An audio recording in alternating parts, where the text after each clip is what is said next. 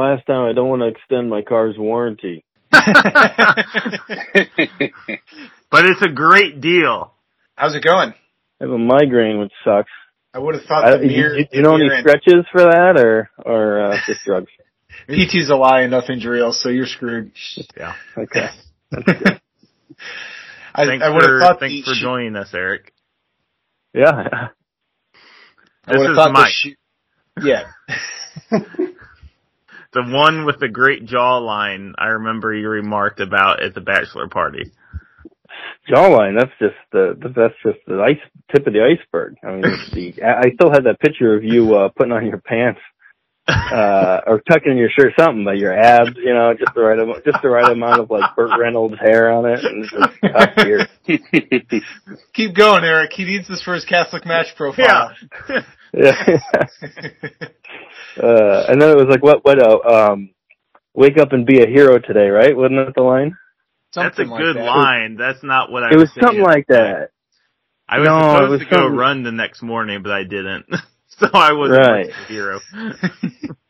Yeah, but it was something like, you gotta run every day until your ankles bleed, or I remember it was something pretty intense, and it inspired Eric so much that he never ran since then. I never ran again. In fact, I get on my lawnmower to go check the mail. Eric, how familiar are you with podcasts or death? Well, I listen to probably 2 or 3 podcasts a day, and I have on good authority, I will die. Right. I Googled, because obviously, the suggested searches on Google sometimes are like so terrifying what a lot of people type in. So I typed in out of curiosity, has anyone never died? Right. And one of the other interesting search suggestions was, has anyone never slept? And there is a guy, I believe Albert Helm is his name, from 1862 to 1947, who claimed to have not slept the last 45 years of his life. Although suspiciously, he claimed to not sleep, but rather rest. He did rest. Yeah. With his eyes closed. Right. And he lived as a recluse, but he lived to be 94 years old. Who are the 2 people who have never died? Enoch and Elijah are the, yeah. Well, what about Mary? It was a dormation, right? That's the jury's still out on that. Yeah, exactly. Mary's questionable. Yeah, dormation or, assumption there. Yeah. What about Nimrod, Eric? Did Nimrod die? I imagine, yes. Okay. Yes. All right. Which land? What's your last name? Free. Fry. Free? It's Land, free. Land and Free, home of the brave. Oh, Free. Dude, that's badass. Lando Free. I'll say Landon for your mother's sake, but in my heart, you'll always be Lando Free. You can do Lando. That's fine. Yeah, make this your own, which, I like how you're sort of loosening up here and in that direction there. We want this to be fun. We want this to be light in contrast with this very macabre topic that we're about to wade into. All right. Well, welcome to episode 37 of The Speech Guys, featuring everyone's favorite seminary dropout, Matthew Schultz, and the man whose jaw could cut diamonds, Mike Schaefer. Finally, last and potentially least, the man whom I do not have a personal anecdote for, Landon Free. Great. Discussing a TED Talk by Lucy Kalinithi, What Makes Life Worth Living in the Face of Death. Take it away, The Speech Guys. I don't think she's Jewish. What was her name? Kalinithi.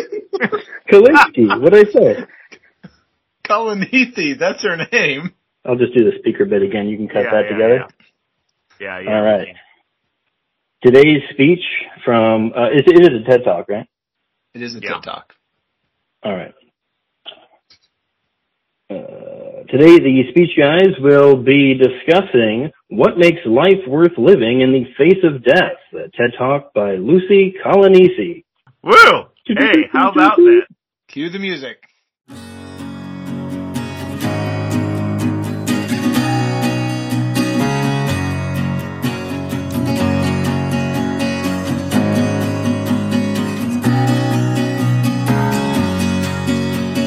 When you see the road, Michael Schaefer, Ross Johnson, Matt Schultz, and Landon Fry are all here this evening. Free.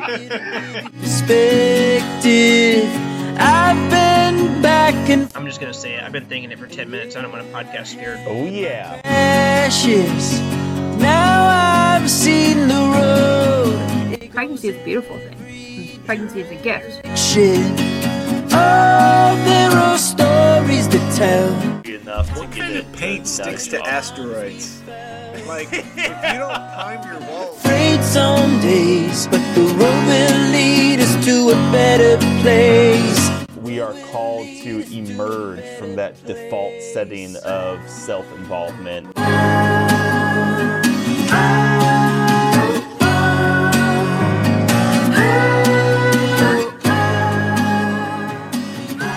So, as Eric said, we will be discussing the TED Talk by Lucy Kalinithi, What Makes Life Worth Living in the Face of Death.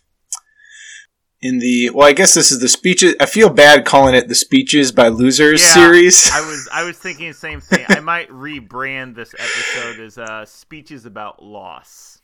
Cool, yeah, just to be, this is a heavier topic and just a more serious one. But yeah, certainly someone who has lost dearly, and I think does so in a very noble way. So that was the Speeches by People Who Have Lost series, and the other two were certainly not light topics. What losing in war, losing in love, but this losing a loved one is kind of what we're going at here today. I had heard about the book When Breath Becomes Air from a couple different people. I want to say it came out in 2016, 2017? Kind of around that time frame. Yeah, just heard several people talk about it. Never did get around to reading it, but every interaction I've heard from it was nothing short of just an amazing book. So Yeah, I didn't realize. I listened to the speech and didn't realize I'd heard that book a lot around, but didn't connect the dots until after reading through all our notes.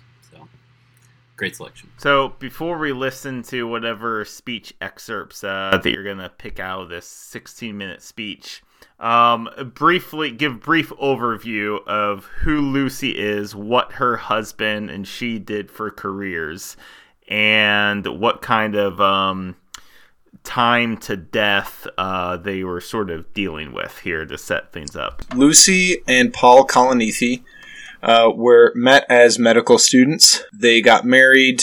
I'm not sure. I guess I don't know exactly when in relation to med school and residency and whatnot. But so she was, I believe, internal medicine. She is, and then her husband was training to be a neurosurgeon.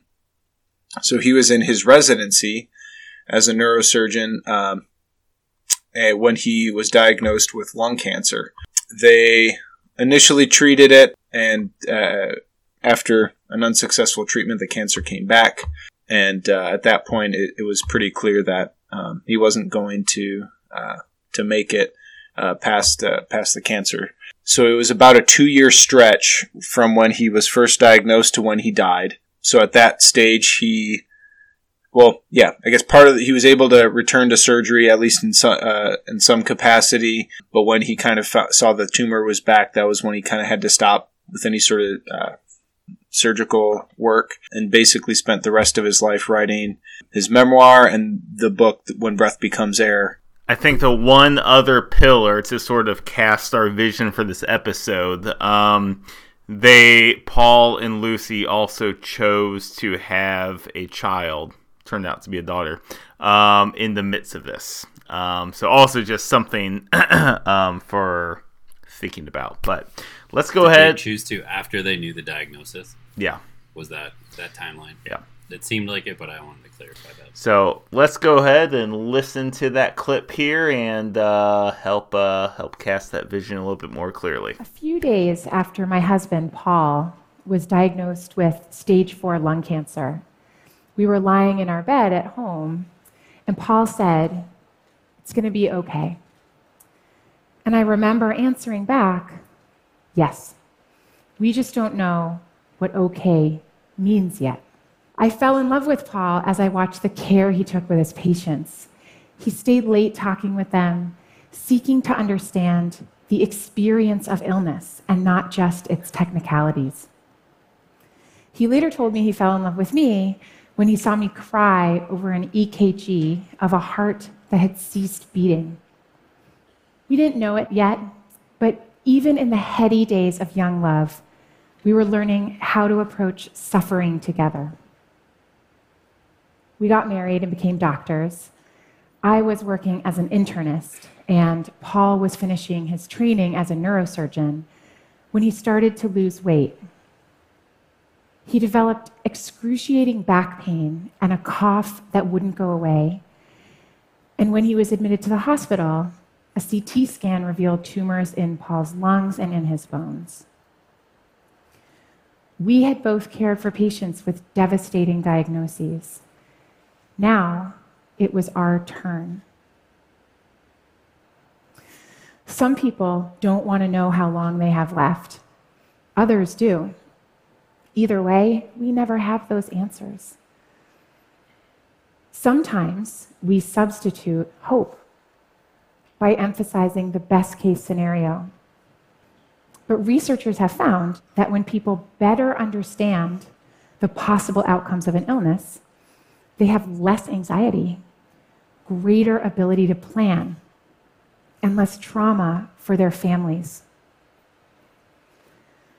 Families can struggle with those conversations, but for us, we also found that information immensely helpful with big decisions. Most notably, whether to have a baby.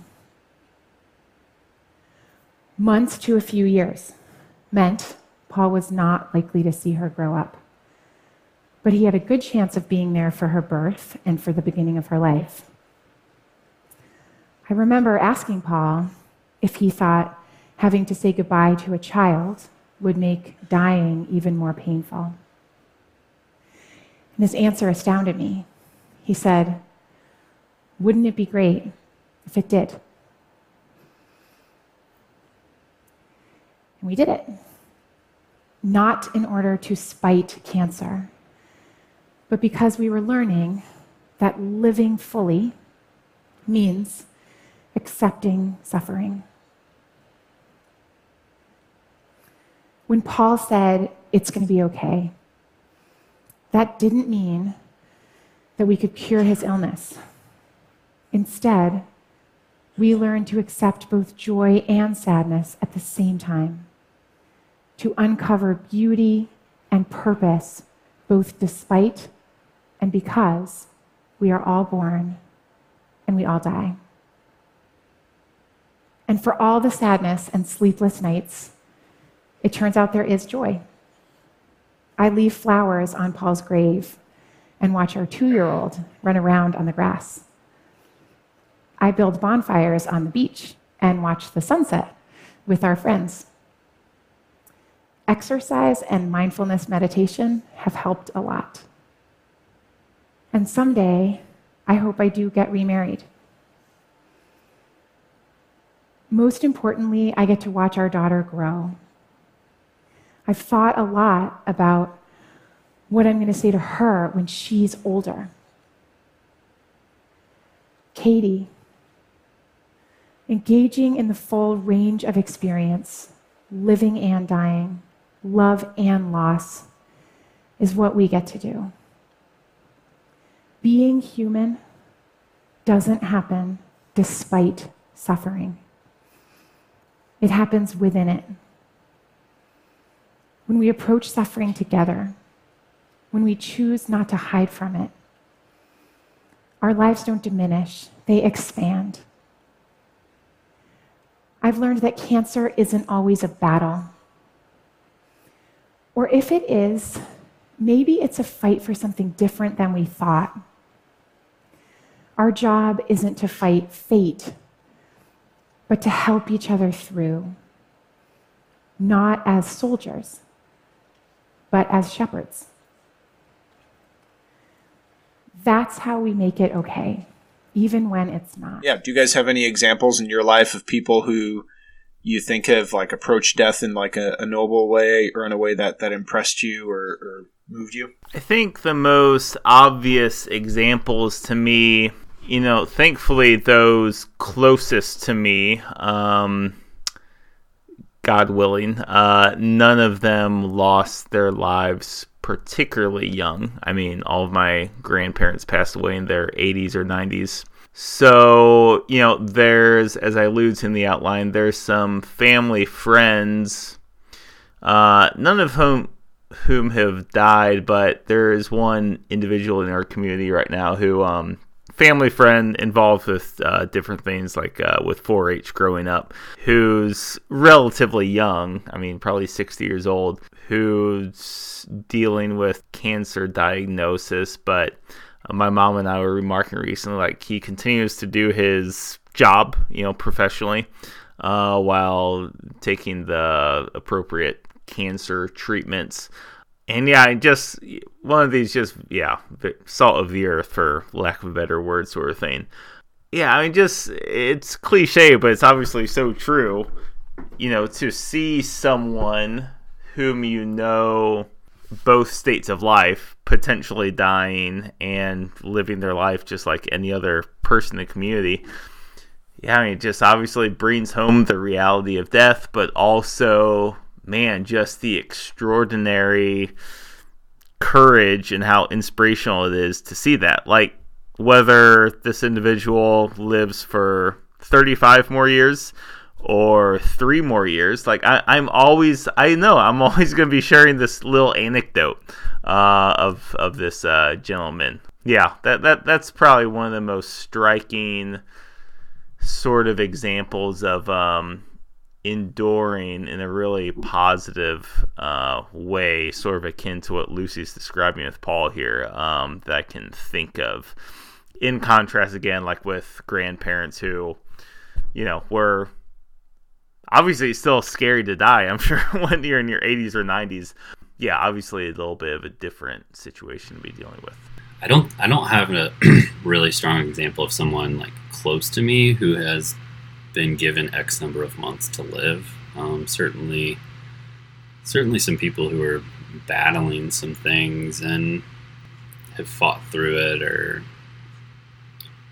ongoing, but not like the 4 to 6 months to live that I've seen them close. Oddly, I am my family, wife, and I, my 7th and 8th grade Sunday school teacher was given 6 months to live about a month ago.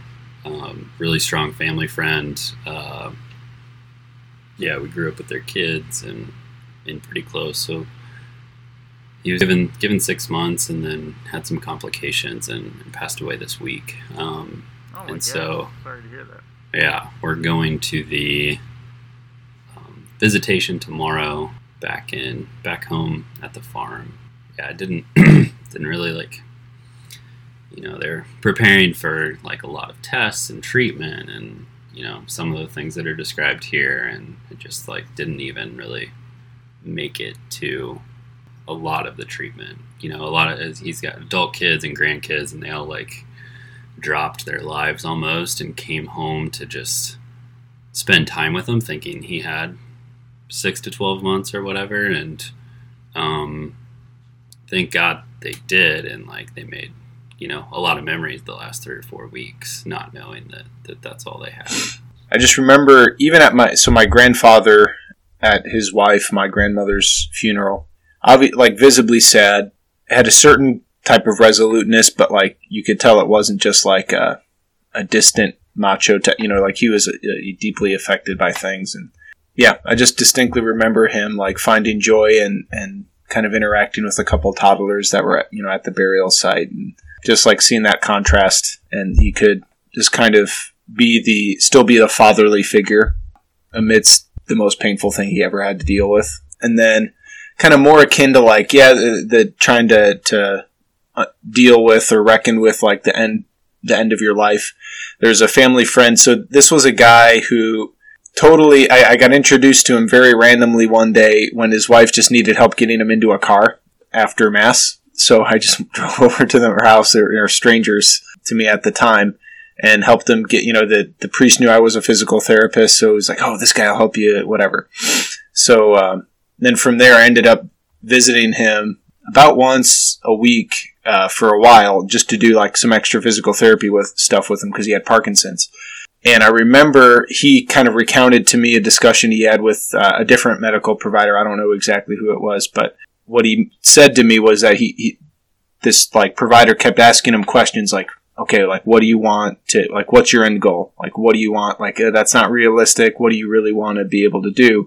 And eventually he came to the conclusion that like, oh shoot, like this is actually my goal. And it was to stay strong enough to die at home. Yeah. I thought when he, shared that with me, one, like it just totally reconfigured like how I was approaching him as like kind of an informal medical provider, but still like doing something with him just about his, health and function and whatnot, but also just about life in general, about how your goals change, and kind of the mesh point of, like when medicine meets life, which I think that Lucy talks about and really well in the speech. But I guess with that, like what takeaways did you guys have? Or was there anything in particular about the speech that stood out, or that you, any overarching themes about facing death and kind of just that providing more meaning to life and whatnot? So I think the most striking thing as an overarching idea about the speech that makes it sort of stick out compared to other speeches on the topic of dying from that sort of modern secular flavor. And I think that most speeches or talks or interviews from that perspective might go one of two ways. Either one, man, look at how tough we were. We didn't take no for an answer. We found the cure, blah, blah, blah. Okay. I shouldn't say blah, blah, because I mean that there, as we'll discuss, I think, because that is something that came up, there is a certain validity and certain space for the attitude, for sure. But put a flag in that point there. And then another point, which I think is becoming a lot more common, is the idea of I'm going to choose the noble thing, quote unquote, is to choose when I die. And so therefore I'm going to pursue some assisted suicide sort of thing, or euthanasia. Those sort of seem to be like the two modern day models. And obviously I think all of us here are going to say the first one has certain validity, certain limitations though, potentially. And the second one is a little bit more questionable. In contrast with those two ideas, the idea of like resisting death being a battle and believing that one should have access to certain tools for suicide. This speech is very unique because it takes very, ideas which have sort of been monopolized, for better for worse, by Christianity. This idea of like suffering. What do we do with this idea of suffering? And in the modern day, the solution has been mostly to avoid it seems like, right? I mean, one could argue that's why we have the opioid crisis in the United States. It's just avoid suffering. Why do we take so much Tylenol, Advil, stuff like that? Not saying you shouldn't take those things, but there is something to be like considered at that point.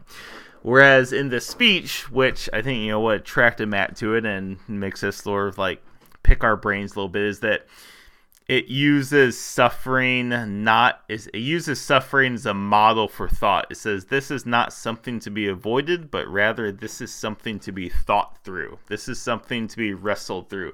This is the stuff, as she said, or similar, David Foster Wallace said, this is water. So I think that's what's unique about the speech. That's what sort of stuck out to me, and I think that's the stuff to be sort of wrestled with here in this episode. She mentions, like, not in order to spite cancer, which I think kind of gets at one of your, like, one idea, that, we need to beat cancer. Cancer sucks, which that's like a model, or not a model, like a catchphrase, right? Isn't that like a advertising campaign? F cancer is a really popular, thing now, meme. Yeah, which, I mean, certainly, like, that's not a good, like, I want cancer to go away. Like, I hope we find a cure. But it's just such a, I guess a nuanced view. Yeah, that, like, suffering is part of life, and that this doesn't make us less human. Like, this doesn't make life any less meaningful. In fact, like, I think Paul would say, like, this, like, really forced him to identify, like, what is meaningful. And I just love his response. Just would having a child make dying even more painful? Wouldn't it be great if it did? Like, that's something I'm gonna keep that in my back pocket as just like anytime, like, something gets really hard and there's a decision that could make it harder, it's like, all right, like, wouldn't it be great if it did? Like we need to lean into this. Just lean into whatever it is that you're called to do, or that, like, is going to bring meaning and joy to your life at the expense of your pain. But that doesn't make a good catchphrase to sell T-shirts to raise money for cancer. Probably, like, the question on my mind when reading the speech and gaining the perspective, and then just, like, looking through the Wikipedia page of Paul's and trying to understand what he wrote about in the book. The main question I asked was, like, did he believe in God? And, like, how does that inform his perspective on death? And don't think that was the case. It said he grew up Christian, but might have kind of thought about becoming a pastor early in life, but did leave the faith and did not return to it even through this process. I mean, it seemed like he did in some sense. I don't know if you would claim to be, like, of any specific. It made it seem like he did return. Well, yeah. I mean, it says I returned to the central values of Christianity: sacrifice, redemption, forgiveness. The values, I agree. What I read is that, like, he agreed with the values. Sure.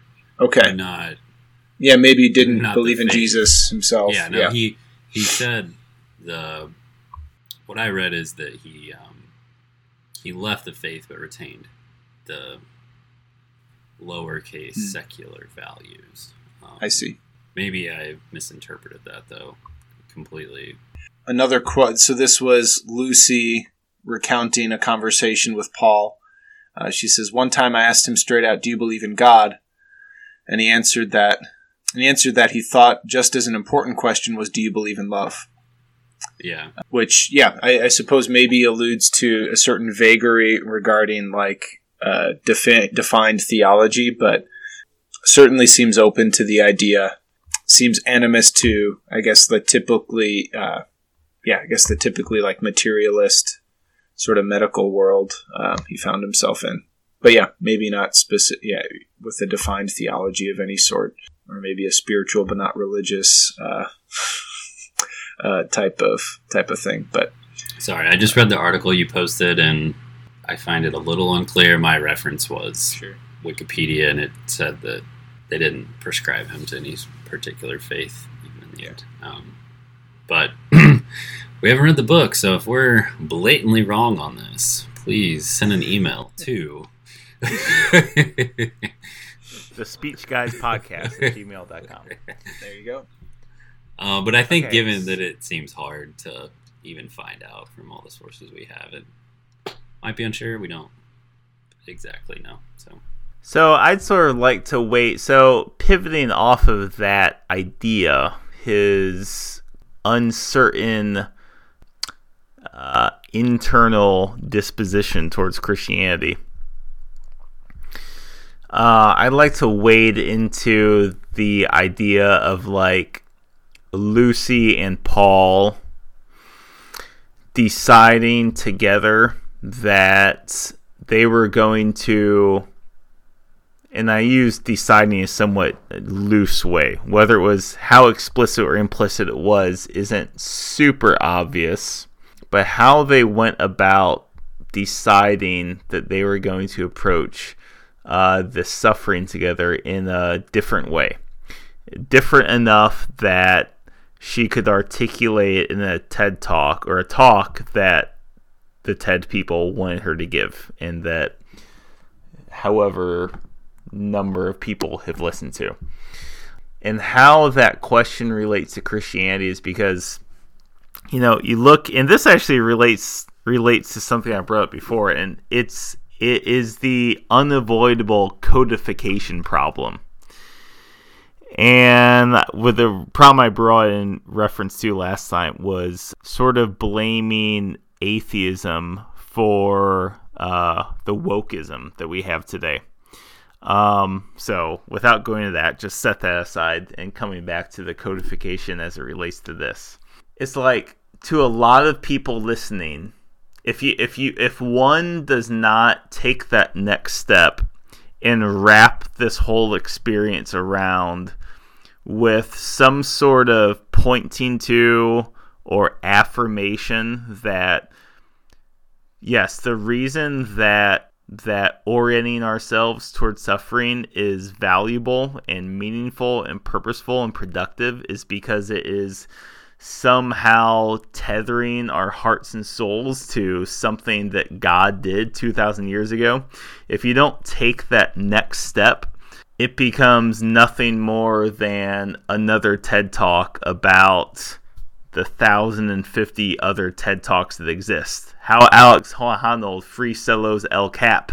It's at the same level as that, which is sort of tragic because free soloing El Cap is relatively trivial compared to dealing with this. So yeah, that'd be my question for Lucy here. Okay, you came upon this quote-unquote great idea of dealing with suffering this unique way. Is it just a great idea, or is there some way that you can take the next step and tether this to something bigger than yourself, and not bigger yourself in some sort of trite new age way with white wine and baby boomers on Sunday afternoons, but way that is truly bloody and raw in a very literal sense of the word? Maybe a more concise way to put what you just said is this, I like what you said. Is this just not a good idea, but is this like the idea? Oh, yeah. Yeah. Because I think, good. That's good. Yeah, because when you get to it, like the one problem, like we cannot solve is sin and death, right? Like there's not, that we haven't solved it yet, and we won't. Cancer obviously has more to do with death than sin, but it's like one of those two things that we haven't figured out yet. We can help prolong our lives. We can improve our lives, the quality of our lives in terms of health and all these other measures. But yeah, like we will die, and we will suffer. Even if we didn't die, we would still suffer a lot, Yeah.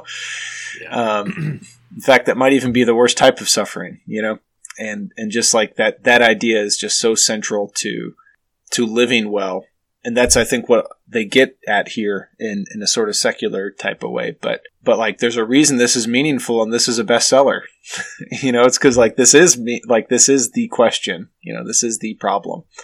And their idea is the idea that like embrace the cross and follow him. That's how you beat cancer, so to speak. Even if you still die from it. I was reading in an excerpt from Paul's memoir that one of the things that he observed or sort of realized in this experience was, his attraction to empiricism, or materialism, that things by measuring and breaking them up. That we're attracted to that because it is easier in a sense than dealing with the more intangibles, love and God and suffering. I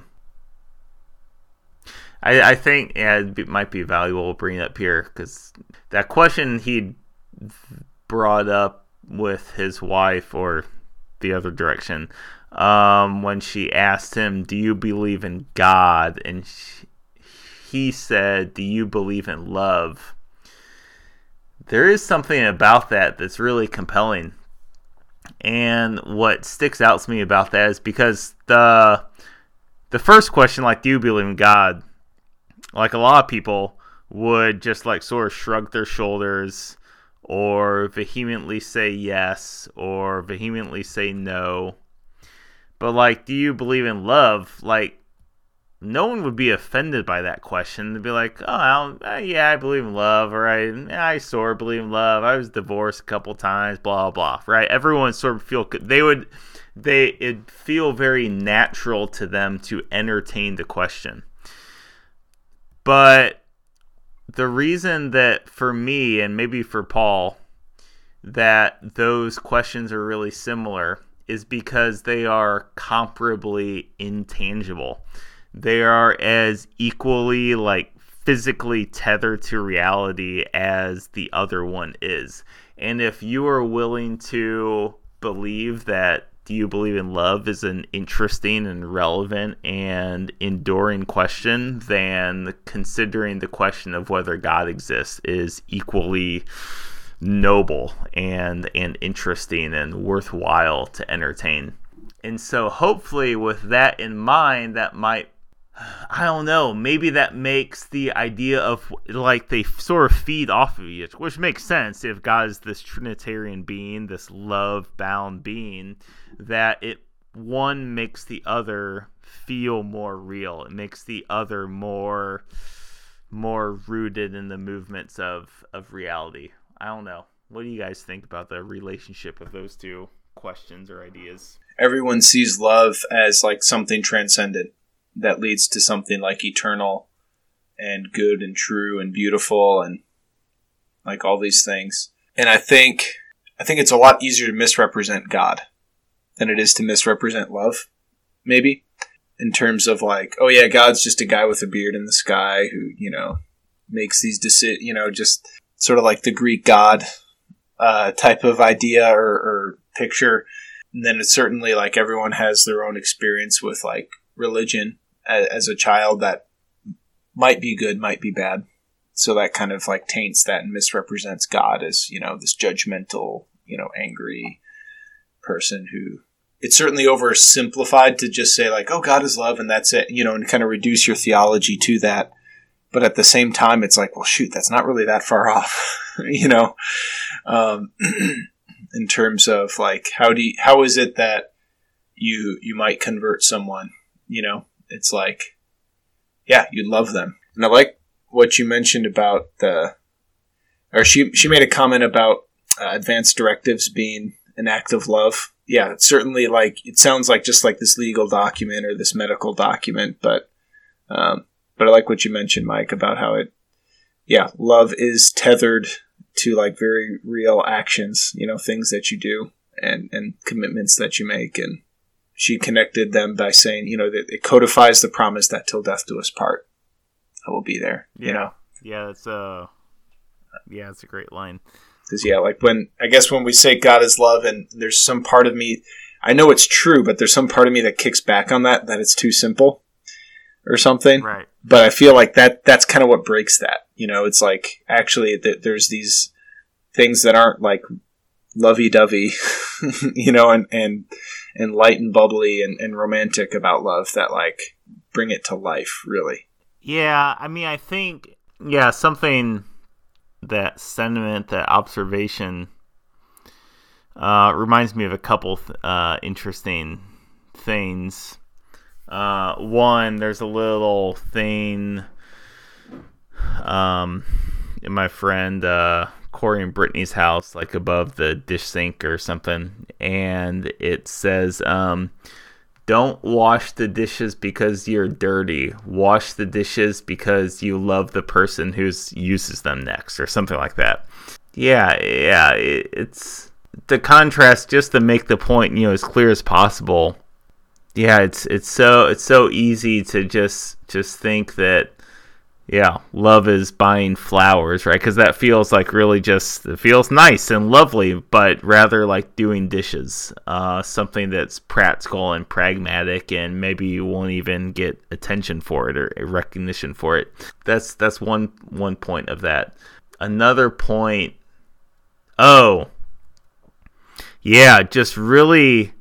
just like breaking apart that idea of love in just this raw and visceral way. Okay, dishes, getting your legal documents together so that your spouse isn't left with a mess when you die, right? I remember this was like an advertisement for like a life insurance commercial. And I remember it was a woman, maybe she was a paid actor, I don't know, but it got the point across. She was angry at her husband who had died in a farm accident because he just didn't want to deal with writing a will or stuff like that.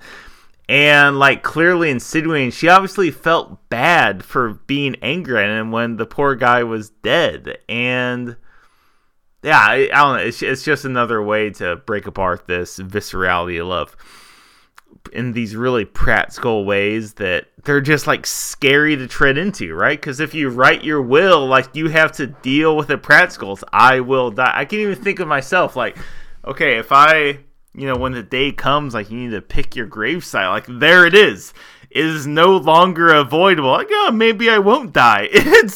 You're planning for it right there. Yeah.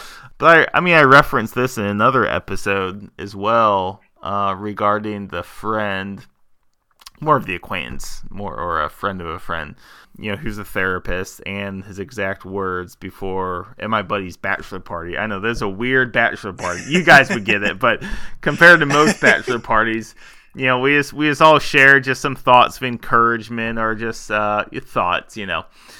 Some guys married, some guys not, and my friend or acquaintance therapist, who was married, mind you, he said, don't wait 7 years to say the words penis or vagina about sex. And it's like, couples have sex all the time, right? But the point that I think he was trying to make, that obviously hit me hard, because I keep thinking about this, is that are you having sex in a way that is conscientious of the needs and the very actual needs and wants of the other person, right? Maybe they don't like having sex this particular way or that way, whatever, right? But that's I would imagine, just like very vulnerable, after the fact, of course. You don't bring this up during it, but after the fact, like, are what issues do you feel there? And it's like, it can be, I would imagine, like, just be very embarrassing to learn that, she actually doesn't like to do things this way. Again, it's just there's a metaphor of love as the bouquet of flowers, which is, there's something to be said for buying roses sometimes, but there's the way that Lucy is getting at here with these legal documents, or we're getting at with these other examples of dishes and talking about sex in a certain way, and whatever the other example that is just, it feels like you're walking around, choosing your burial plot. That was the other point. But yeah.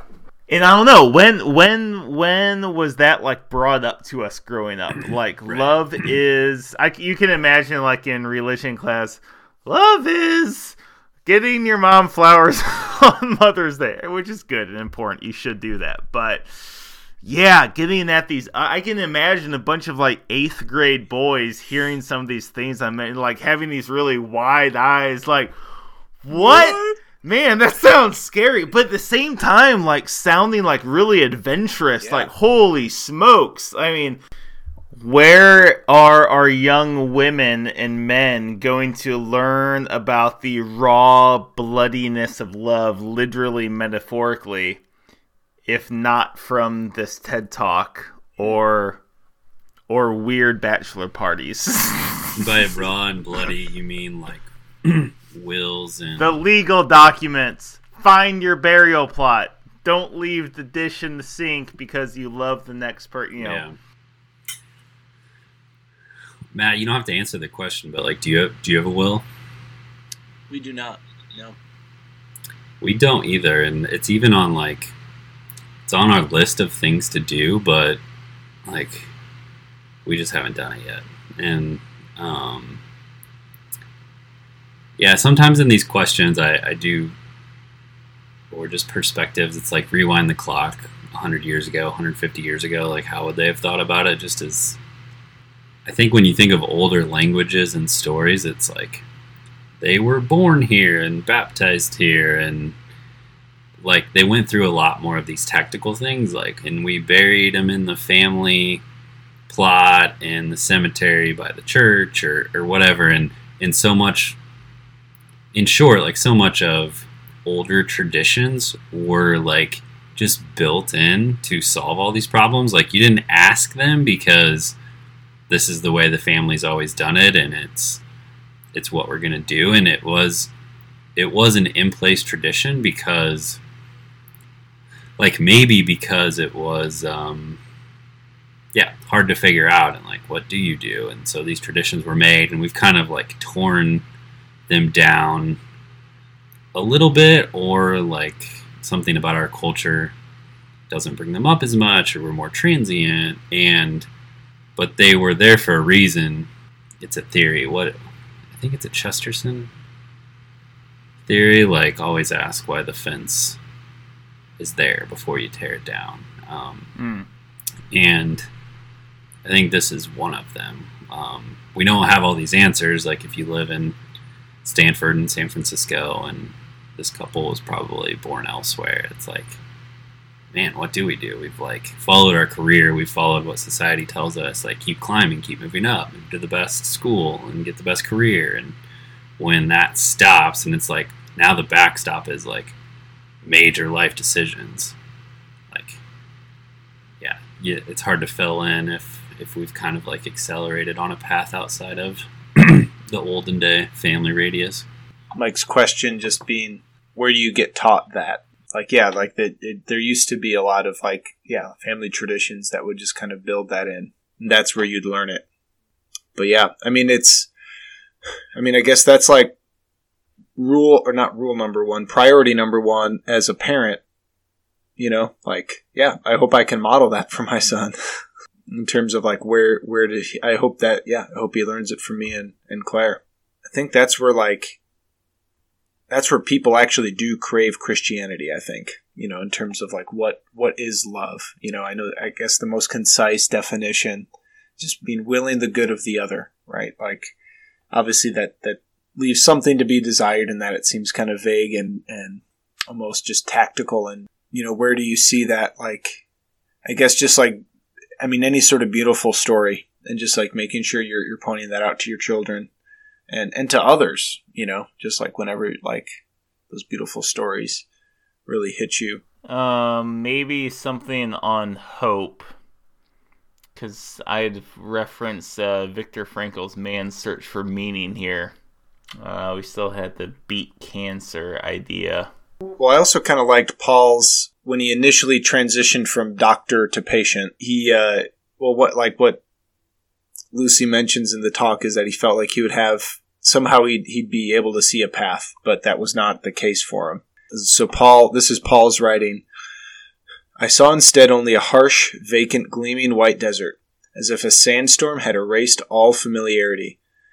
I had to face my mortality and try to understand what made my life worth living, and I needed my oncologist's help to do so.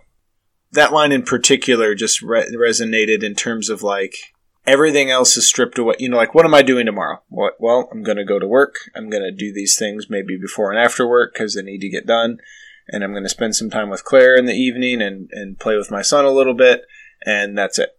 You know, and that's kind of my day, right?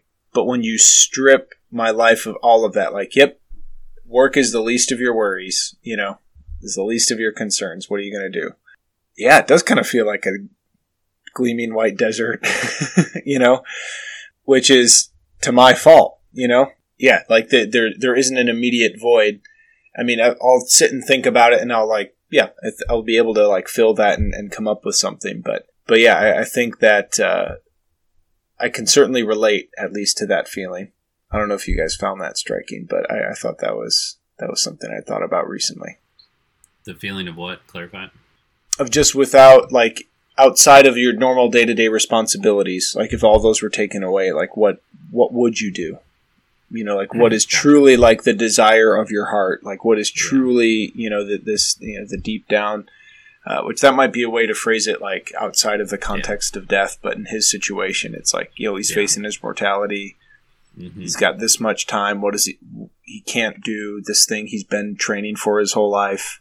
I mean, you sort of just alluded to it, but not only in this sort of circumstance are you stripping away your responsibilities as some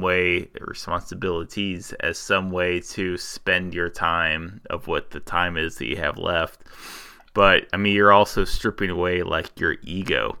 And which, like, that's really like what it is that can be so unsettling. It's like, okay, whatever aspirations you felt you needed to fulfill so that your ego was the perfect size when you died, that's gone.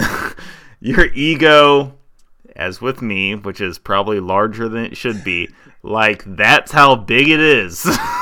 Like, and it isn't going to matter when you, die. So, yeah, I think that, you feel how vapid, how weightless your ego is in the face of something like that, like a desert.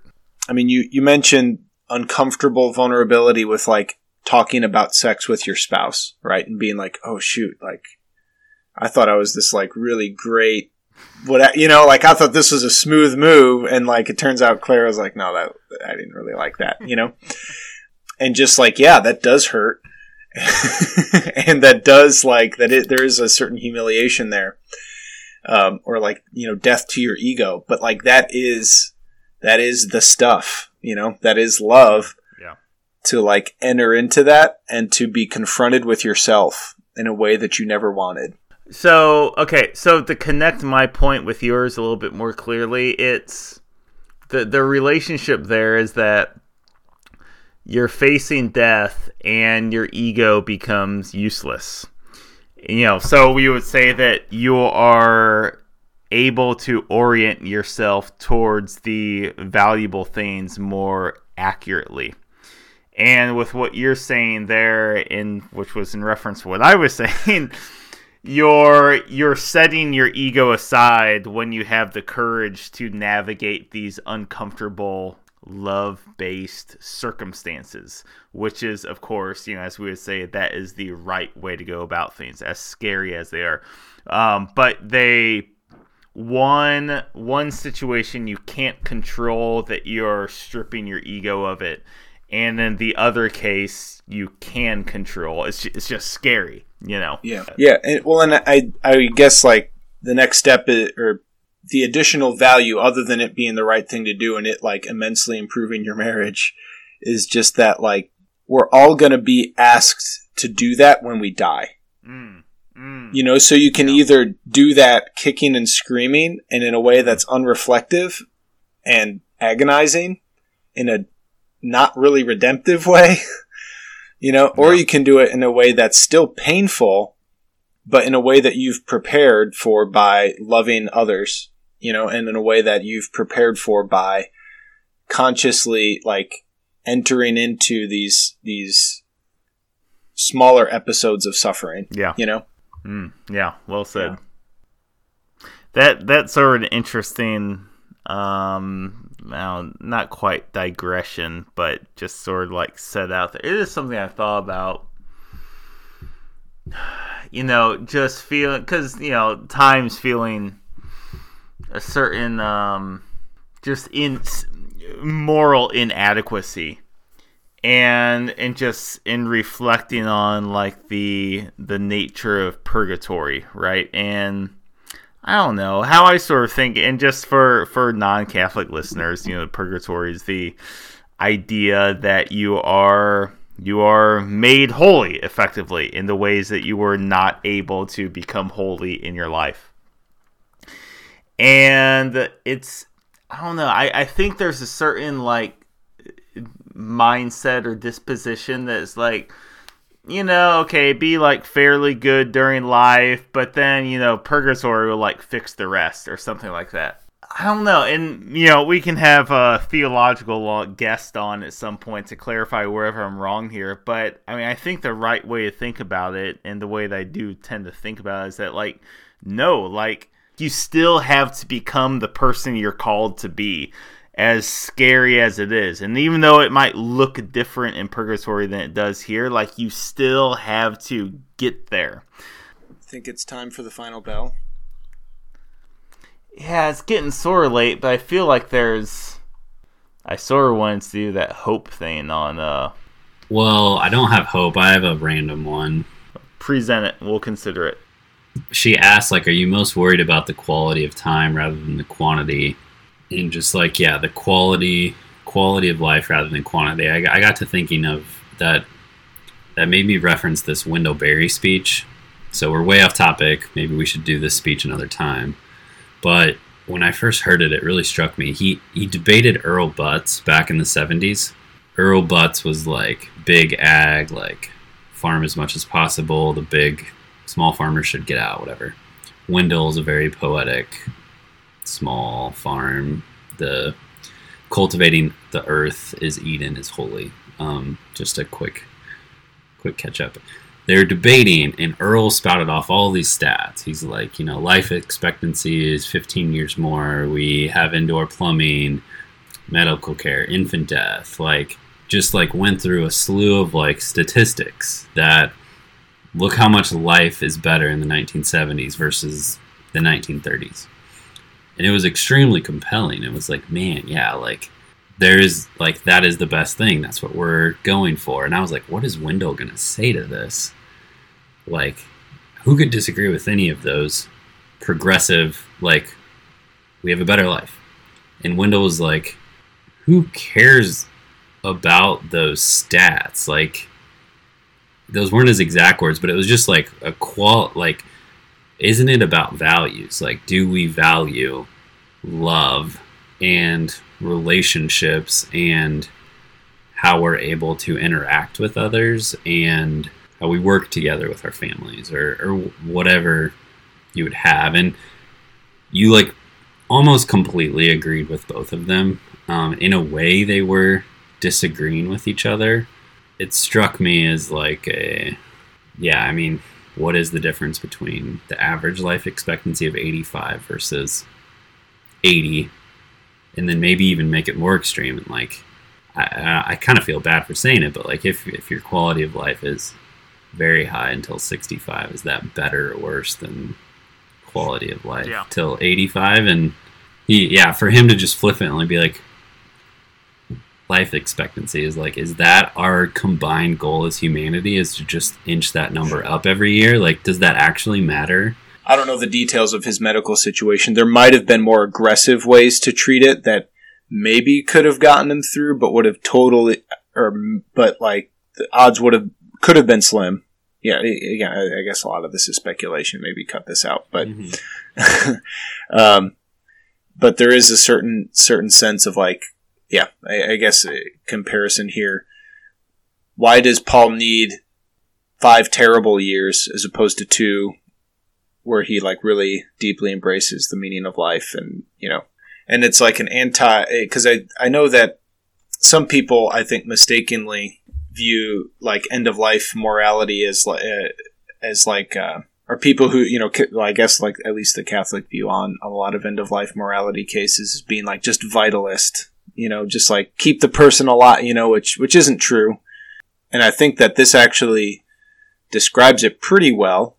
Because I mean, I don't think they really advocate for like assisted suicide in this thing, right? That's not the point. Isn't in fact, I think they might argue against that with like there is something meaningful about living, and like that's what's going to govern your decisions, right? Whereas like anyone who says like assisted suicide's the answer, you're basically saying there is no meaning to living, or at least under these circumstances, there isn't. Yeah, I mean, it's sort of, I'm trying to do something with your thought there, assisted suicide, and I feel like there's a certain amount of like relationship there to like the idea of abortion, where it's questions like, well, what about da-da-da? What about da-da-da circumstance?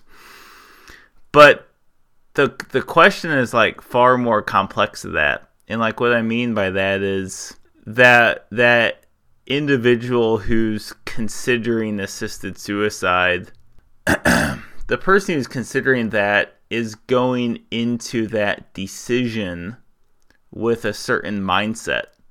And so it's hard to judge like, oh, well, maybe that should be allowed if da-da-da. If you're, as Lucy is presenting, I mean, I think we agree like really well, there's another way to approach this whole thing that captures a greater spectrum of the capacity to feel as a human and is going to make your legacy endure far longer. If you're not approaching your situation with that attitude, that's obviously going to affect if you think that euthanasia is the quote-unquote right decision at a certain point. Just in the exact same way, whether or not having an abortion is the quote-unquote right thing to do. Well, it's not like it's just this thing you suddenly like wake up in one day. It's like how you live your entire life up to that point is going to affect whether you think it's reasonable to make that decision. You know, that decision doesn't live on an island, you know, and whether or not you can tolerate that.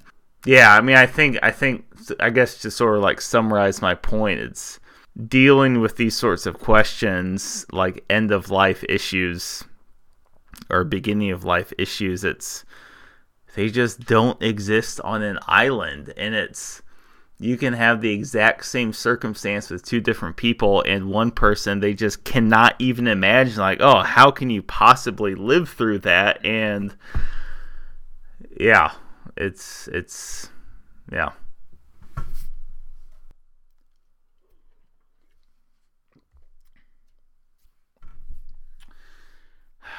Final bell? I think it's time for the final bell. What road is it? It's 15. One more round. There's no stopping us now. This is our round. Don't stop it now. We're starting. We don't stop. All your strength, all your power, all your love, everything you've got. This is your whole life here. Do it now. Now. All right, so final bell question. We've talked about what makes life meaningful, or what gives life meaning in the face of death, or what makes it worth living, rather. Paul wrote about his kind of vision of the desert, kind of in the early stages of him realizing he was facing his mortality and this sort of directionlessness. And he had, I guess, from the time he wrote that, I suppose I don't know the exact timeline, somewhere between 18 months or so before he was going to die. Which I feel like most people, when they phrase that question, they say 6 months, a year, whatever, a certain time frame like that. Like, what would you do? I think a more interesting question might be, you find out at the end of your workday that at midnight that night you are going to die. What would you do? I feel like this gets at that question and kind of brings up those things a little more acutely and in a way that I think would make for an interesting final bell question. We're in the desert and that sun is blinding. We were just driving through our desert in our Lexus, air conditioner on full blast, and it just ran out of gas. And we're in there. But I feel like this gets at it because it's kind of like I mentioned earlier, like the just being removed from all of the things that would occupy your time. So you just finished your work day. That's kind of like your normal day to day. You didn't have a choice to skip it. You already went. You put in your time. Yeah. All right. 7 hours. Well, I'm glad that we start work at 7, so I'm done by 3. So that gives me a little more time than you guys. I don't know. I feel pretty good about my answer, that it feels believable, and that is what I want to do. So I jotted down in the notes, I'd probably call all of my crews, the speech guys, the Dinklings. Shout out to the Dinklings. few other close friends, I would say. Probably call all of them, and I don't know if I'd have the guts to do this. I don't know if my thoughts would change once I'm on the phone, but I feel compelled. Maybe I'd spend 7 minutes on the phone with them. If I really like them, 7 minutes on the phone. I think with the longest one person, or like, one person. Maybe a few outliers of like 20 minutes, probably crying by the time I hung up. Maybe I think I'd feel compelled to tell them one way they hurt me and one way I felt blessed by them. Okay, so run through those phone calls, and then probably drive over to my mom and dad's. Maybe pray rosary on the way. Explain to my parents that Matt is taking my life at midnight. Man, I referenced this in the last episode. Wrote an article about praying with people. So I probably pray with my mom and dad for a minute or so, and then drink some good IPAs, play some good music, and feel that breeze on the porch coming through, and wait for that death bell at midnight. Me and the devil, we're walking side by side. That's Robert Johnson. That's music I'd be playing. Maybe some Fleetwood Mac. Who knows? I might have a few IPAs and start calling ex-girlfriend.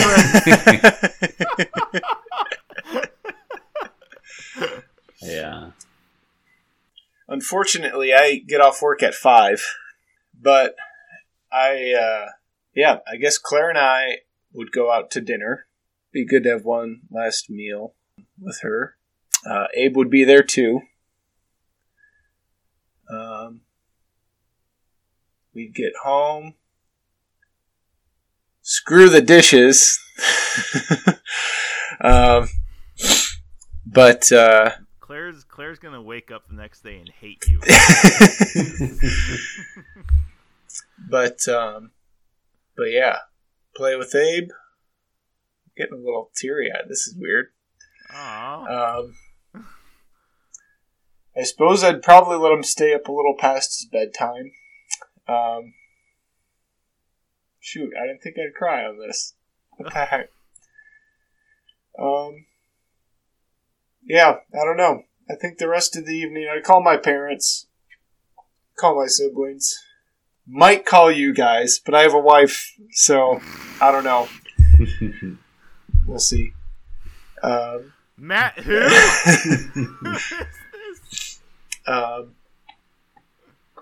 Yeah, I don't know. I guess Claire and I would decide what the rest of the evening would look like. Yeah. Yeah, I did. When I read this question, I was like, oh, that's a fun mental exercise. And then I listened to Mike and started thinking of my answers. Like, this, if you actually like internalize it, it's fairly emotional. So I feel for you, Matt. I definitely never thought about you kind of maybe perhaps think about the 6-month thing, not the 6-hour thing. I would say probably, I don't know if I would do dinner. Who cares about food at that point? You feel not eat? I think so. I think it'd be like waste time going out somewhere, and I don't want to waste time making stuff. Maybe you could go out and just be like, well, we'll just park here for like 3 hours and like knock through some things. First of all, thinking about the legal, I would kind of be like, hey, here are my passwords to everything. Just make sure you can get in like these 3 or 4 things, and yeah, there's my secrets. You can find everything with those 3 passwords. I'd maybe like make calls as they came to me, but I'd be tempted maybe just to like turn on a phone and hit record and be like, you know what, as we talk and as like these different people come up, like maybe I won't have time to call them all, but I'll talk about them or like wish them a goodbye and just like send them the recording later. Like, and here's like an audio of the last 6 hours, and they don't pick up or I don't get to them, you can at least share some thoughts or whatever. I think I would write a letter to my children too. Yeah. Something I'd make time for. I think that's a good. Don't know if I could see everyone in person legit if it was where I'm at now and it was tomorrow. It's like, I don't want to drive for 3 or 4 hours, so that part would kind of suck to not see some people really. I don't know. Probably some amount after the initial shock of just reassuring others and being funny and perhaps giving some testimony too. Okay. Well, we brought it home with that final bell. Next episode, we'll have Ross back on. And he's at the Cardinals opening day against the non-Americans to our north. Landon, what we got going on next episode? TBD, but we'll follow the theme of somebody who lost in death, somebody who lost in love, somebody who lost in war, and we'll round out. Oh, lost money. Lost money was my suggestion. Lost their money, their riches, their fame is what we will try to. Or lost their soul. Or lost their soul. Those are the things I am deeply exploring. Soul, money, fame. Learning from them. Lovely. Well, with that, thanks for drinking. And thinking. With us. Hey, be safe out there. We'll talk to you soon. Cue the music. I suppose it's time to go, though I'd rather stay. Dead ends come and go. Look toward the horizon. Up ahead you'll find a peace of mind, relief from the trying. I have burned a bridge, wrecked in a ditch, had to ask forgiveness. Dead ends come and go. Look toward the horizon. Oh, there are stories to tell. The times we grew and the times we fell. Oh, I've been afraid some days, but the road will lead us to a better place. Road will lead us to a better place.